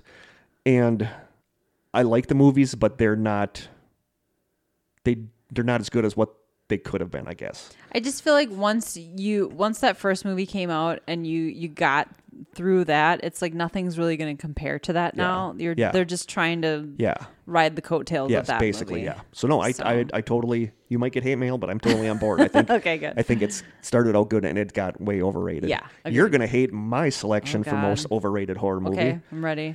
Jaws. Oh, it is really? boring. I've tried watching it and it is boring as hell. I don't think it's scary. I guess because sharks don't do anything for me. Oh man, I think water is actually kind of scary. They're just big bitey fish with big teeth. Yeah, but they can eat you and kill you. So can grizzly bears. To me, I just don't. You can't see it coming as the fear for me. Anytime you're in a body of water, you can't see anything. You're just at the mercy of whatever's in the water, and that to me, that's what sharks. They're the ultimate predator in the water. I guess I can see that. But I finally sat down and watched it thinking this is going to be a great horror movie, and it's so slow. There's a lot of but in the tension building. In the 70s, they didn't. I mean, it wasn't nonstop action, action. There were like slow Shining. burns, like The Shining. But I don't like burns that slow. I just don't. I think it's an overrated movie. I don't think it's that great of a movie. I think I like the townspeople. I like the town it was shot in. Like there's all these like that's some bad head, Harry. That's like that line is played at the end of like certain shows on a certain network. I don't even know what it is. There's just like little things. That's another Spielberg movie, isn't it? I believe so. Yeah, I don't know. I love it. I love it. To me, it's a classic. It's boring. I think it's not that scary. So I think I get that. I can respect it. There's another one that I was going to put here that I'm going to talk about because I know it's a movie you're going to bring up. Okay. Maybe you probably will. You definitely probably will. So now guilty pleasure horror movie. See, I couldn't come up with anything because one that's like just not a good movie, but that not you good, feel, but I still watch it. But you still anyway. love it. As far as do you want me to do go yours, first? Yeah. Oh, don't mind if I'm doing this. Mine is Friday the 13th Part 6. That's Jason Lives. Really specific. It's very specific, but I love that movie. I don't know if I've even seen it. There's so many of those It's smack movies. dab in the middle of the run. I love the Friday the 13th movies. I really do. That's like one of my guilty pleasure series is Friday the 13th movies. And I love Friday the 13th Part 6, Jason Lives, because I was reading about it on Wikipedia last night that it got ravaged by critics at the time, but now critics looking back on it say that it's actually a decent movie because people say that Scream is the first meta horror movie, but a lot of people say now Friday the 13th Part 6 kind of was because it doesn't take itself seriously. And it, like there's a scene where this guy and the girl are in a car and and Jason is standing ahead of them on the road and they stop and the girl says, I've seen enough horror movies to know that any weirdo wearing a mask is not good. And that's kind of like a self-referential thing. And this movie was like one of the first ones I can remember that did that. And I know it's a stupid thing to say about a Friday the 13th movie, but this one's almost kind of playful where it's funny. It has like funny scenes. Sure. It's hard to explain. They originally made them go back and film more death scenes because there weren't enough death scenes.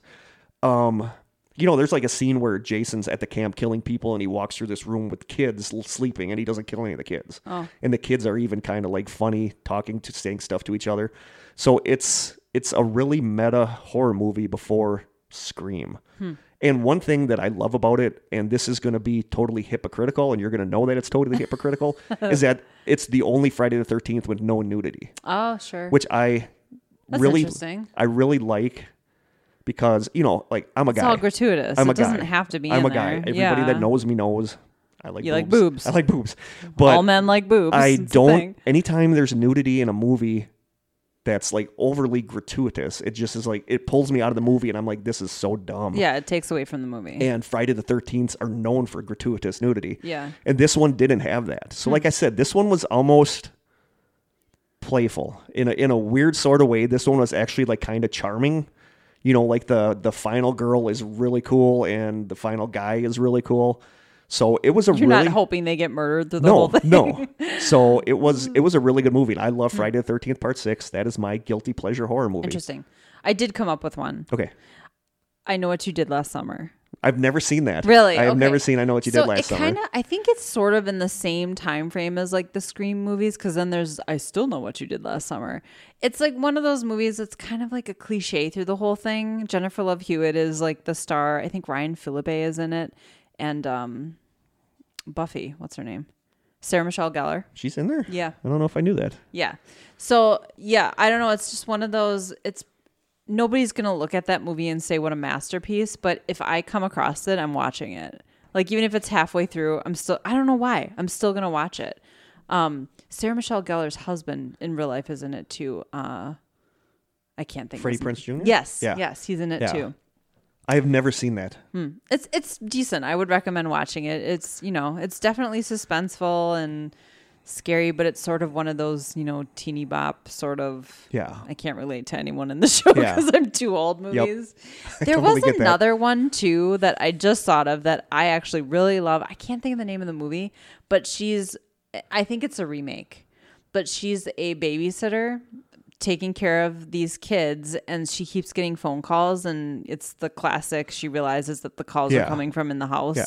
I can't even think of the main actress. I'll have to come back to that.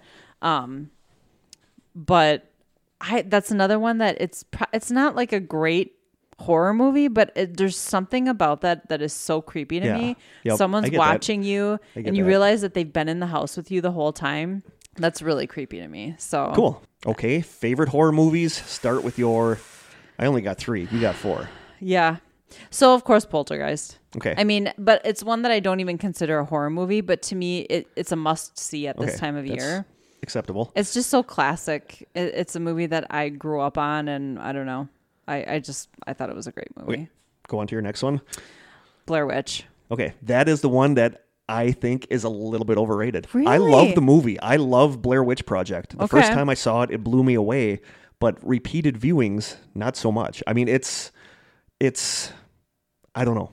It's effective, but it's people in a woods running around, swearing, yelling Josh.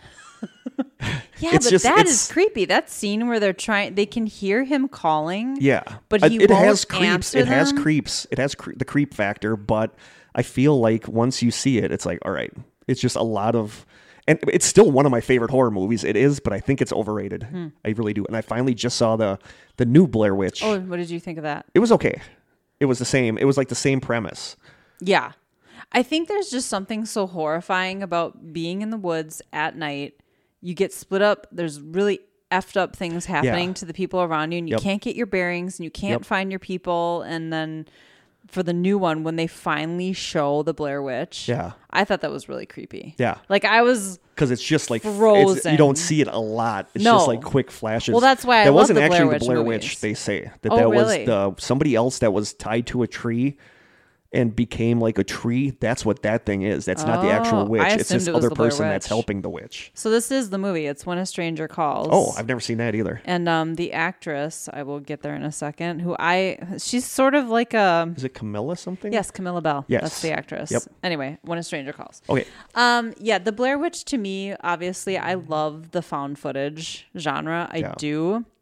I actually just recently watched 2 new ones on Amazon Prime. I think one is called The Blackwell Ghost or The Blackwell House. That was really good. And I'm not even sure if that was like a movie or a documentary. It was one where you're just not sure. Yeah. But nothing like profoundly horrifying happens, but it's really, it does give you the creeps. And then another one, I can't remember the name of it, but if you... I feel like found footage is played out. There's only so many ways that you can, like when they come up with dumb ideas of why this is being filmed, it pulls me out of the movie. Yeah. You know, like Blair Witch did it good. Like I understood that. Yeah. But I think Blair Witch, like I said, they don't ever really show you anything. It's all they're seeing something and they're hearing something, and you can't see or hear what it is except when they're in the tent and the baby's like. Yes. Yeah. I still get the chills just thinking about that. Totally it's get the it. little things like that that really scare the bejesus out of me. Totally get it. Don't show me the scary thing. Let me imagine it in my mind. Yes. I can put myself in the woods, in their shoes, lost day after day. You're going in circles. It doesn't make sense. Yeah. It's like you've somehow transported to another place that a different reality almost. Okay, Kurt, what do you got? For my third, I have the movie Session 9. Yes, I love that. I've talked about too. this movie on here, and this one, it just gives me the creeps, especially when they listen to the audio recording of the mental patient and it switches to the voice, like the creepy voice. I can't remember what the It's been so long since I watched that movie, but I remember just Jim and I watched that together, just being so disturbed and freaked out by that movie. Just the location and the fact that they're there alone and Simon. The name is the Simon. Okay. When they're talking to the girl, the mental patient, and then she switches to the personality Simon, the one that says he lives in the weak and wounded. That whole scene, listening to the voice thing, creeps me out. And then I'm not going to give away any spoilers, but when you find out what's really happening in the movie, it really messes you up because it's something that could legitimately happen. But yeah, it's about a group that goes into an abandoned... Isn't it just like 2 people? No, there's like 4 or 5. Are there really? Jeez. It's been like 20. Yeah, I mean, this is an old movie. They go it's been into a an long time. abandoned asylum to clean the asbestos out, and stuff starts to happen. So that is my third, Session 9. Love that movie. Okay, Creepy so recap, movie. what are your first 2? No, I'm going from my third down. Oh, I'm not ranking in any sort of order. Oh, okay. But that was my third one is Okay. Event. Okay. Or is it Session 9? Event Horizon? Oh, that's We'll funny. go to my second one now, which is Event Horizon. Great segue. Which is it's a sci-fi sci-fi movie, but it's a sci-fi / horror movie, and this is one of the few movies that legitimately messed me up. I was so creeped out watching it. You have to refresh, because I know I've seen it, but it's one of those movies that's kind of hazy in my memory. I don't really remember the plot. It's, in the future, whatever, this spaceship that's vanished and been gone for years shows up again. Okay. And they send this other ship to go find out what happened on that ship. But when they're on that ship, they find out what happened is that the ship actually went to hell and came back. And there's a scene where they're on the ship and they're watching the video log of the ship when it goes into hell. And I don't even remember exactly what all happens on that video they're watching, but that legitimately, I had to shut it off because I feel like I need to watch it again. It bothered me so much. Okay. I just remember it ends with one of the guys holding his eye in his hand out and saying something in Latin. Oh, boy. And it just creeped me out so much that I shut it off, and I finally got back around to rewatching it. And that's one of the few movies that legitimately creeps me out. Event Horizon. Okay. Yeah. Just like it, but also don't like it. So that's my other one. What's your other one? The Birds. The Birds, I know. So Bridget good. Bridget would appreciate that. Yeah, that's just that is a movie that I will watch over and over and over again. Yeah. It's not even just like the horror of what's happening. Yeah.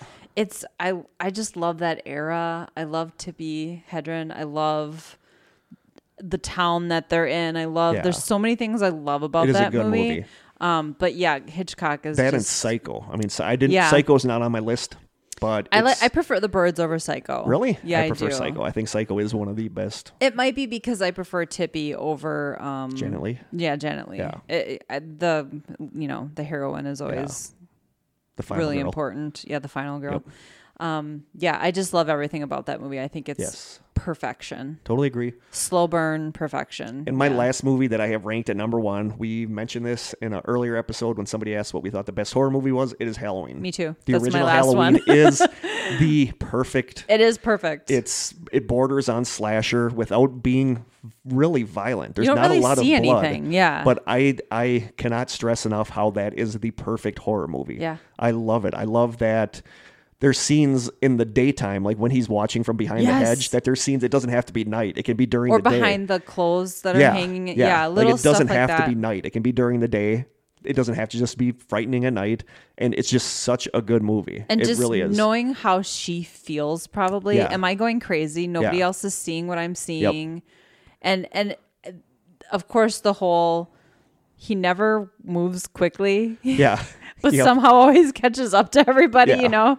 Like, he's silent. He never makes any noise. You never see his face. It's sort of like, yeah, it is the perfect horror movie. I agree. Yeah. It's just such so a classic. good. It is so good. And it's playing right now. I mean, Yeah, you can find it's on all the all time right different now. But that's one stations. movie that I can watch nonstop. I think it's filmed brilliantly. The music is completely memorable. I just think it's the perfect horror movie. It really I agree. is. What did you think of the latest one? I liked it. I did There too. there were 2 scenes in there that were brilliant, but the one that I think was like the most brilliant thing was, and this isn't giving away any spoilers, but towards the end of the movie when The new one? when Okay. Laurie is fighting Michael in the house, they're fighting up on the balcony and she gets thrown off the balcony or ends up falling off the balcony. And then he can hear Laurie's daughter screaming in the house. So he turns back and looks at the house. And then he looks over the edge of the balcony and she's gone. And Which is a classic. it's the exact end of the first Halloween movie. Because Yeah. at the end of the first movie, he goes off the balcony and she looks down and he's true. gone. Yes. And when he looks down and sees that she's gone, they play the same little musical tone that they play at the end of the original Halloween. And I thought that was brilliant that they did that. And there's another moment that everybody cheers for when they see it.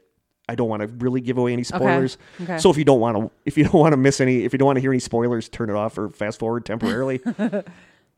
But it's the scene where Laurie's daughter is in the basement and she's got her daughter with her. And you know that there's like the little stairway going down and you know that Michael is up in the kitchen, just like out of view.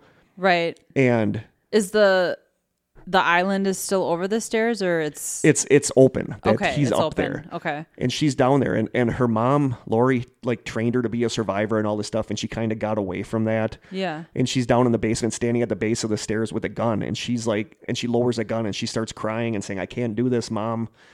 Help me." And she's screaming and sobbing and she's trying to protect her daughter behind her. And Michael can hear her and hear how scared she is. So then he steps into frame at the top of the stairs and she's crying and screaming and then just like It's like a switch gets flipped. like a switch gets Yeah. flipped and then she picks up a gun and says "gotcha" and just fires a gun and just blasts them. And there's recordings on YouTube of like theater reactions when she does that and people just I cheer. just got the chills a little. People cheer and go nuts because I did not expect that. I Right. thought she was like legitimately Legitimately but when she breaking says down. "gotcha" and shoots him, that was just an amazing moment. So Yeah. that and the reversal of the balcony getting thrown off the balcony were just really good. It was way better than I expected it to be.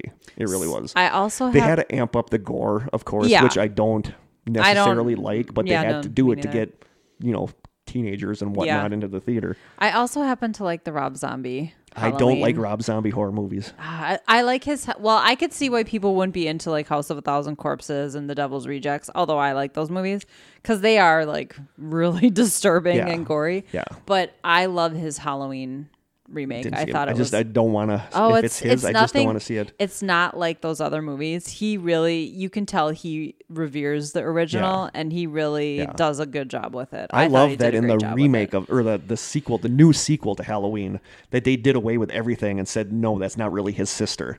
Because she kind of became his sister.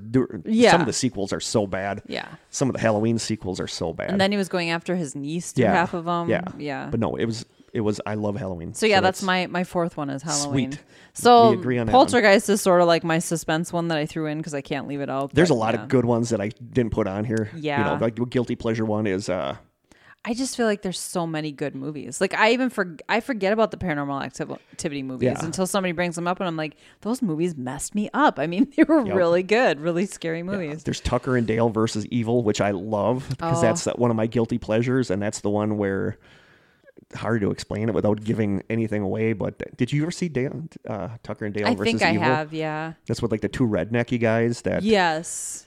You know, there's the college, typical horror movie college kids are going camping. Yeah. And then they run into these two redneck. It's a recent movie. Yeah. They run into these two redneck guys that like stare them down on the highway and stuff. But they're actually like the heroes and one of the girls, movie. when they're out swimming, she falls off something while they're boating. So they drag her out of the water and they're like, hey, we got your friend.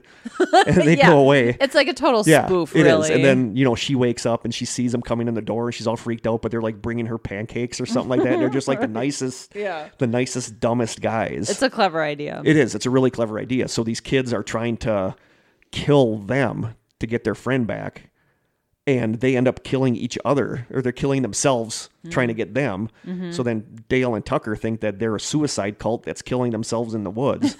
So it's just a really clever movie. It really is. It's funny seeing the two sides of what's going on and how so everything's being misinterpreted. There's a ton of horror movies that could have made this list. As Above, So Below is one I will. Have you seen that? I've never seen that. It is a found footage, and it is just wrought with so much anxiety-inducing moments because they're crawling into tight spaces and going underwater to get to other places, and there's really kind of creepy imagery happening, and things just don't make sense. They're basically in the catacombs, and it's just like, I don't know.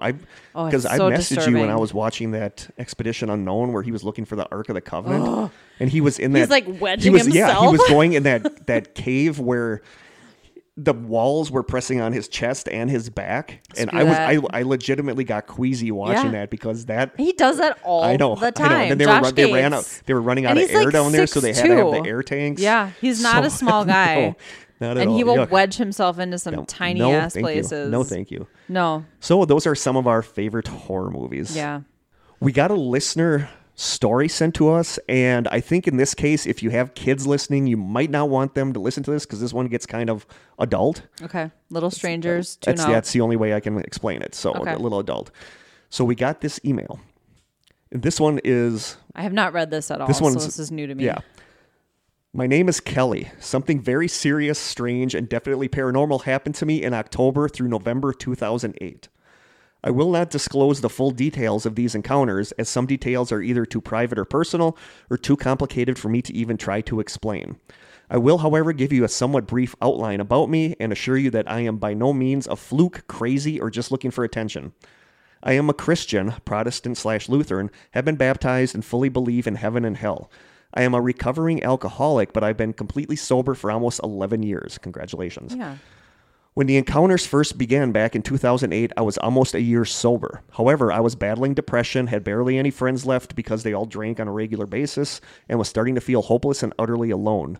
So my then boyfriend, sort of, decided to plan a trip to Maui, Hawaii for the two of us. He knew how much I loved Maui, and also knew that this would give me something to look forward to. He was right, and naturally, I was focused on staying healthy and working out every day. I had 3 weeks before we would be leaving, so if I wasn't working, I was usually working out.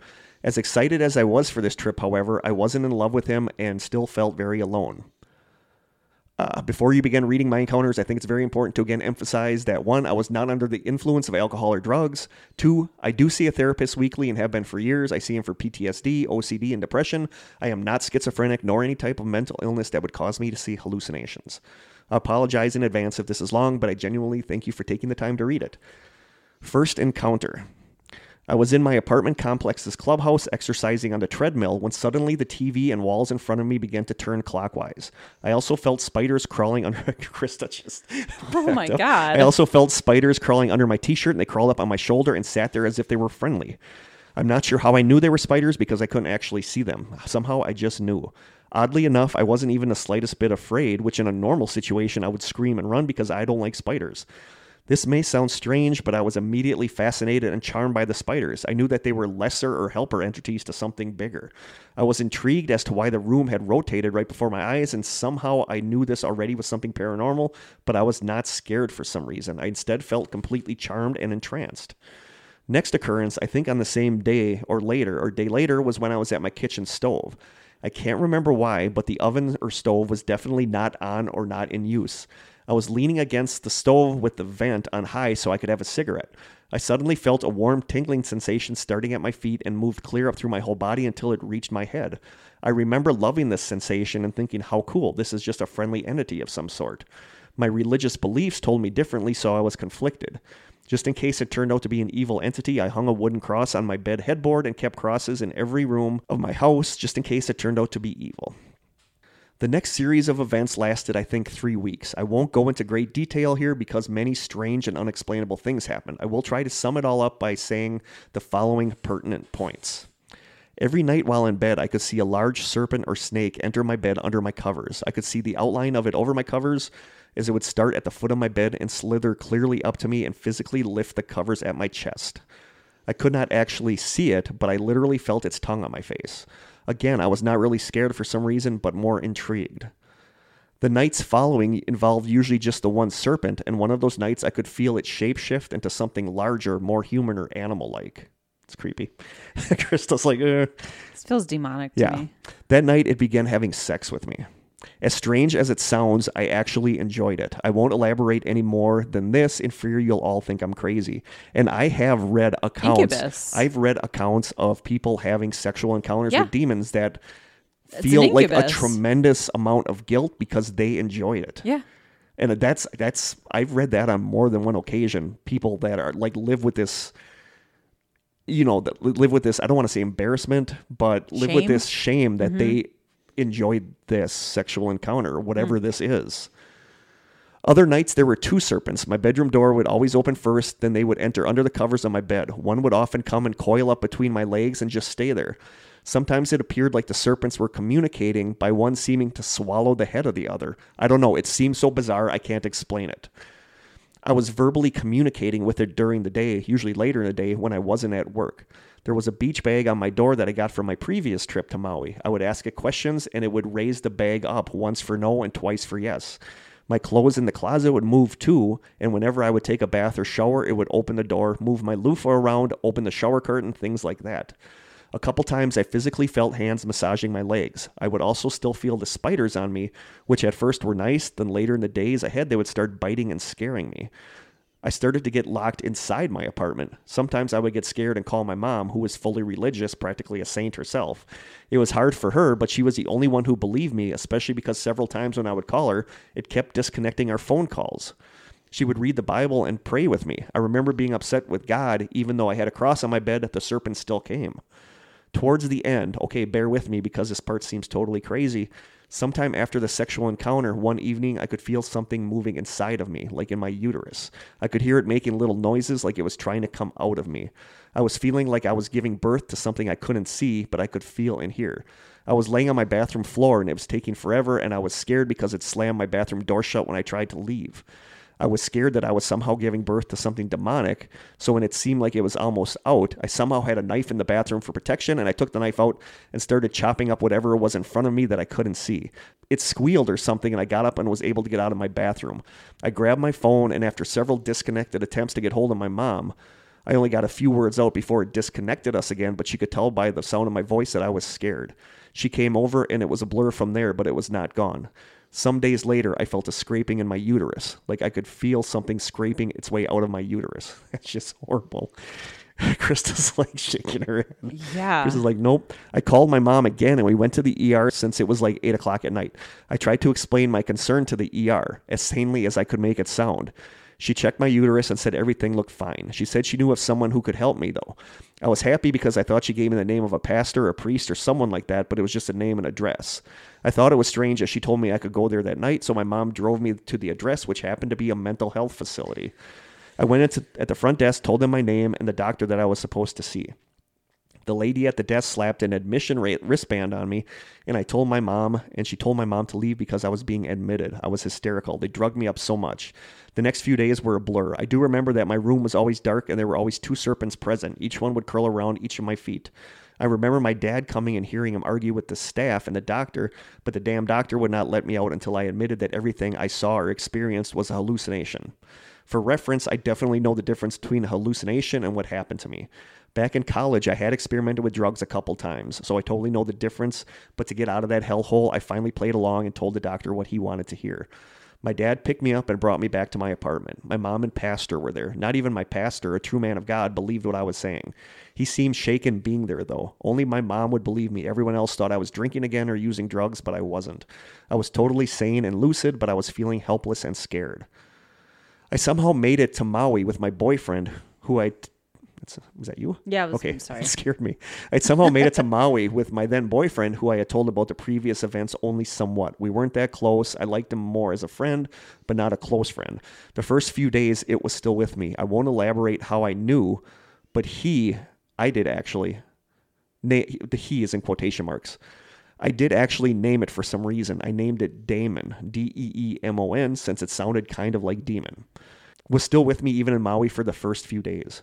While my boyfriend and I were walking down the outside shopping stores, there was a big crowd. I heard a male voice call out my name, Kelly, but since that's a pretty common name, I shook it off. Shortly after, I heard the same male voice call out Damon. She says S word. Holy crap. I asked my boyfriend if he heard that, and he said yes. Not sure if he did, though, but that freaked me out as that name is not very common. I had a bad feeling about it, but I still wanted to enjoy the trip. I mean, it's paradise, for God's sake. One night, probably 2 or 3 days into the 7-day trip, there was a luau at our resort. There were several tables of local and cultural arts and crafts. At the last table, there were these wooden statues and wall hangings. The local man approached me and told me that the one I was looking at was named Ku, K-U. He said that the statue was believed to ward off evil spirits. Yep, I was sold. He even engraved my name into the wooden statue for free and said it would bring me protection. Now, I was still a religious person, and I have learned never to worship false idols. To me, though, this was just a simple statue to be a decoration for my home, plus I was desperate, no doubt about it. Now, the minute I purchased that statue, everything paranormal stopped. I could feel that it was gone. I was relieved and ecstatic, of course. As a true alcoholic I celebrated with my boyfriend by drinking a lot. So the next couple days were very fun, kind of a blur, but still fun. On day 6, I was getting sad to leave Maui and began sneaking tons of little bottles of vodka from the gift shop into our room. So by the time it was time to fly home, I was in full relapse mode, i.e. fully wasted. My boyfriend was not happy either. Upon returning home days later with the statue, my mom came over to my apartment and she already knew I was drinking again because my boyfriend called her and told her. I jabbered away telling her all about the trip, especially how I bought the statue named Ku that must have warded off the evil entity that I had been dealing with. She was happy to hear that I had fun and that my demon was no longer with me. However, she was concerned with the fact that I had purchased the statue and believed the statue is what dispelled said demon out of my life. She asked to see it, and when I gave it to her to look at, she told me the damn thing was an idol, and that's exactly what Satan would want me to do, to believe in the power of an idol rather than God. I thought it was a bit extreme, but that's my mom for you. She took the big statue and left my apartment with it. An hour later, she came back without the statue. What did you do with Ku? I asked her. She said, I went and burned it. And that was that, I guess. I remember being pissed, mainly because I spent like $65 on the thing, and I thought it was neat. I wanted it as a decoration and a memory of Maui. I wasn't planning on worshiping it. So being pissed and confused and sad to be away from paradise, I waited for my mom to leave, and then I continued drinking, and it continued for weeks, until I could actually feel that I was inadvertently killing myself with alcohol. I had a feeling that that's what the demon wanted. I didn't really want to die. I finally had enough and I wanted help. So I ended up in rehab again. Through much hell and anguish, I did finally get completely sober again. As I stated earlier, I've now been completely sober for almost 11 years. People can literally die from withdrawals from alcohol. I did experience a seizure. I bit through my own tongue, and had my mom not been there to turn me on my side, I would have choked on my own blood. I am thankful I survived. I'm thankful for my life. I have not experienced anything paranormal like I did that month, but ever since then, many bad, traumatic things have happened in my life in addition to my alcoholism, and even after I got sober again. Sexual predators, jail, divorce, depression, etc. I, of course, knew that bad things happen to everyone. That's just a part of life.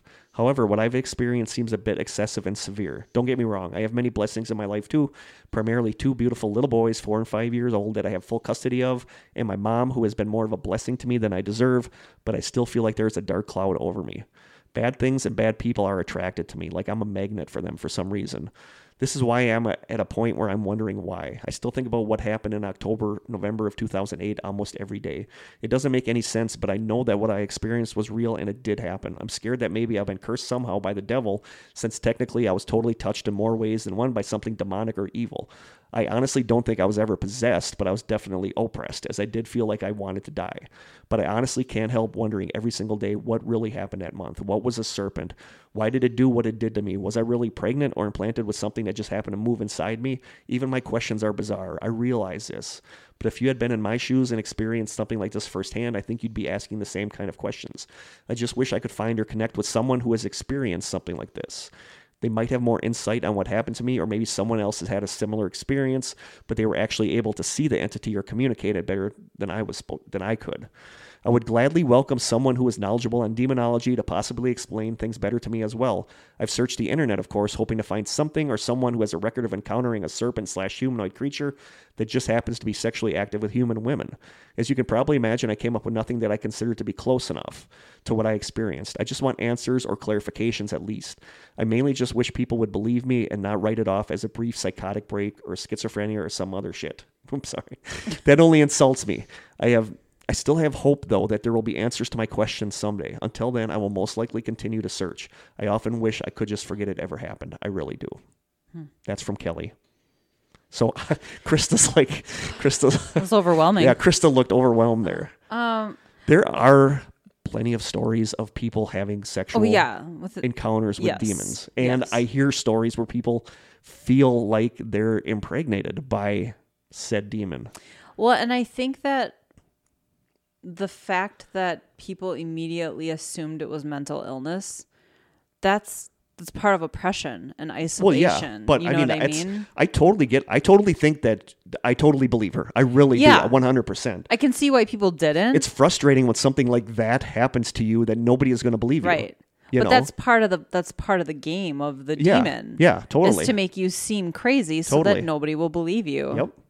And then you're vulnerable and you're oppressed and you're isolated and So thank you for the story, Kelly. Yeah, wow. I'm going to keep an eye out because I do stumble across a lot of articles about this kind of thing.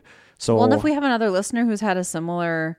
Yeah, if you have had one of these experiences or know somebody who had, Kelly would like to hear from somebody that had the same... I mean, you can do it anonymously. Send us an email. Yeah, we won't say who it is. We won't say who it is, but... Just to give her the comfort that she's not the only person who's experienced this. Totally sounds... What is a succubus? Incubus? Incubus. It totally succubus is female. Incubus is male. Is a band, and the demon and a band as well. Yeah. So it sounds like an incubus, and I've heard... A serpent is a classic sort of... Demonic. Yes. Yeah.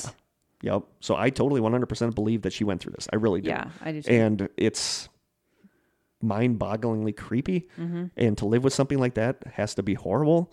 So I feel like I would just always be scared. Yeah. I don't know. Yeah. Yep. So I will keep an eye out for anything that I come across that deals with that. And if I do, I will email it to you. But thank you for sharing that with us. Yeah. And congratulations on your sobriety. Yeah, that's amazing. That's a feat in itself. It is. Like, I literally cannot imagine. No. Like, and I'm not diminishing hers in any way, but I can't stop eating pizza, for God's sakes. I can't imagine Food is an addiction. I can't imagine being addicted to drugs or alcohol. Yeah. I really can't. Food is an addiction too. It is, but not like that. Right. It's not as destructive as... I have a hard time quitting the stupidest things. So kudos to you for your years of sobriety. Yeah. So thank you for sending that to us. Holy cow. Kind of creeped out. A pickle joke doesn't feel right. No, not after that story. A pickle joke does not feel right. No. So we're going to get to the deets. Yeah. We are not on MySpace. So forget that. We should just make a MySpace just for the hell of it. Is it still a thing, though? Yeah. Oh, yeah. It's still up. No way. Justin Timberlake bought it, I think.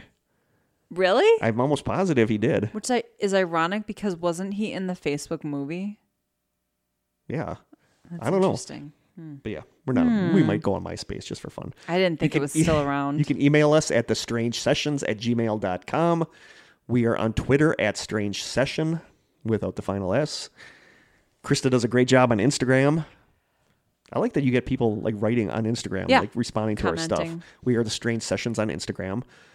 You can send us postcards and mail to the Strange Sessions, P.O. Box 434, Manitowoc, Wisconsin, 54221-0434. And I had a lot of people message me on Facebook and say that they say the 0 in phone numbers as O's. Yes, So it's I saw that. It's I not did see just that. us. It's Not just us. Wisconsinites. So now I don't feel weird. You can send us. Our hotline is lonely. Seriously. Very, very lonely. Dash might send us a couple because he's had stuff happening at home, which is awesome. So please send us some phone messages to 920-443-9602. It'll say this Google Voice user is not available. So leave a message and leave a message under 2 minutes long. But I thought it was 3 minutes. it might be 3 minutes. It's been so long, I don't remember. Somebody please leave us a voicemail message. Let us know how long I'm you begging have. you. Yeah, let us know how long you got. So I think that's it. I think that's it, too. Anything else? Sorry, this was a little light on actual mysteries, I guess.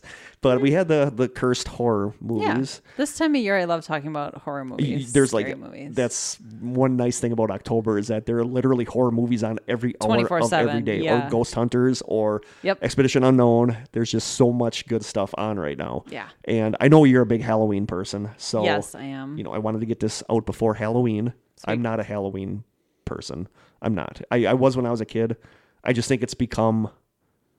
It's not what it used to be. Like Christmas. Like, I don't think Christmas is what it used to be. I've already seen Christmas commercials. Well, I know, but Halloween, I feel, is just now about costume, like... See, to me, it's my own thing. Like, my house is totally decked out, only on the inside, though. Yeah. And it's all about, like, fall stuff and watching scary movies. I think I said this last year. I don't want any trick-or-treaters this year. We're not doing that. It's not about that. No. To me, it's just the feel and the nostalgia, and I feel like it's all about going out to parties and finding, like, the... And I don't like really... the costumes are horrible. Yeah. Like a slutty ISIS terrorist, Right. stuff like that. It's like, Oh, seriously? God, that's a thing. Yeah. I used to go to a lot of costume parties, but with my friends. But it's been Yeah. a while. It's been a couple. But I know you're a Halloween junkie. I am. So I like Thanksgiving. Thanksgiving's just my love holiday. it. I Is love it? November. November's my favorite month. I love November. Where it's starting to get cold. Although it's Yeah. starting to get It's plenty cold chilly now. Here. It was 44 on my drive here. So we wish all of you a happy Halloween, whatever you do. Yeah, you won't hear another episode until after Halloween. This is the Halloween episode. Happy Halloween. Happy Halloween. And I think that's probably it. I think so. Krista's got to get to work. I do. So I feel like there was something else I was going to say, and I'm totally blanking on it. Yeah. I'll remember it as soon as we pull out. But that's it for this episode. Another one in the books. We have 2 more left in this season. So from Krista and I in the cold and spooky old school media studio, until next time, stay strange. This has been an Old School Media production, executive produced by Kirk Konechny. For more information and content, please visit strangesessions.com.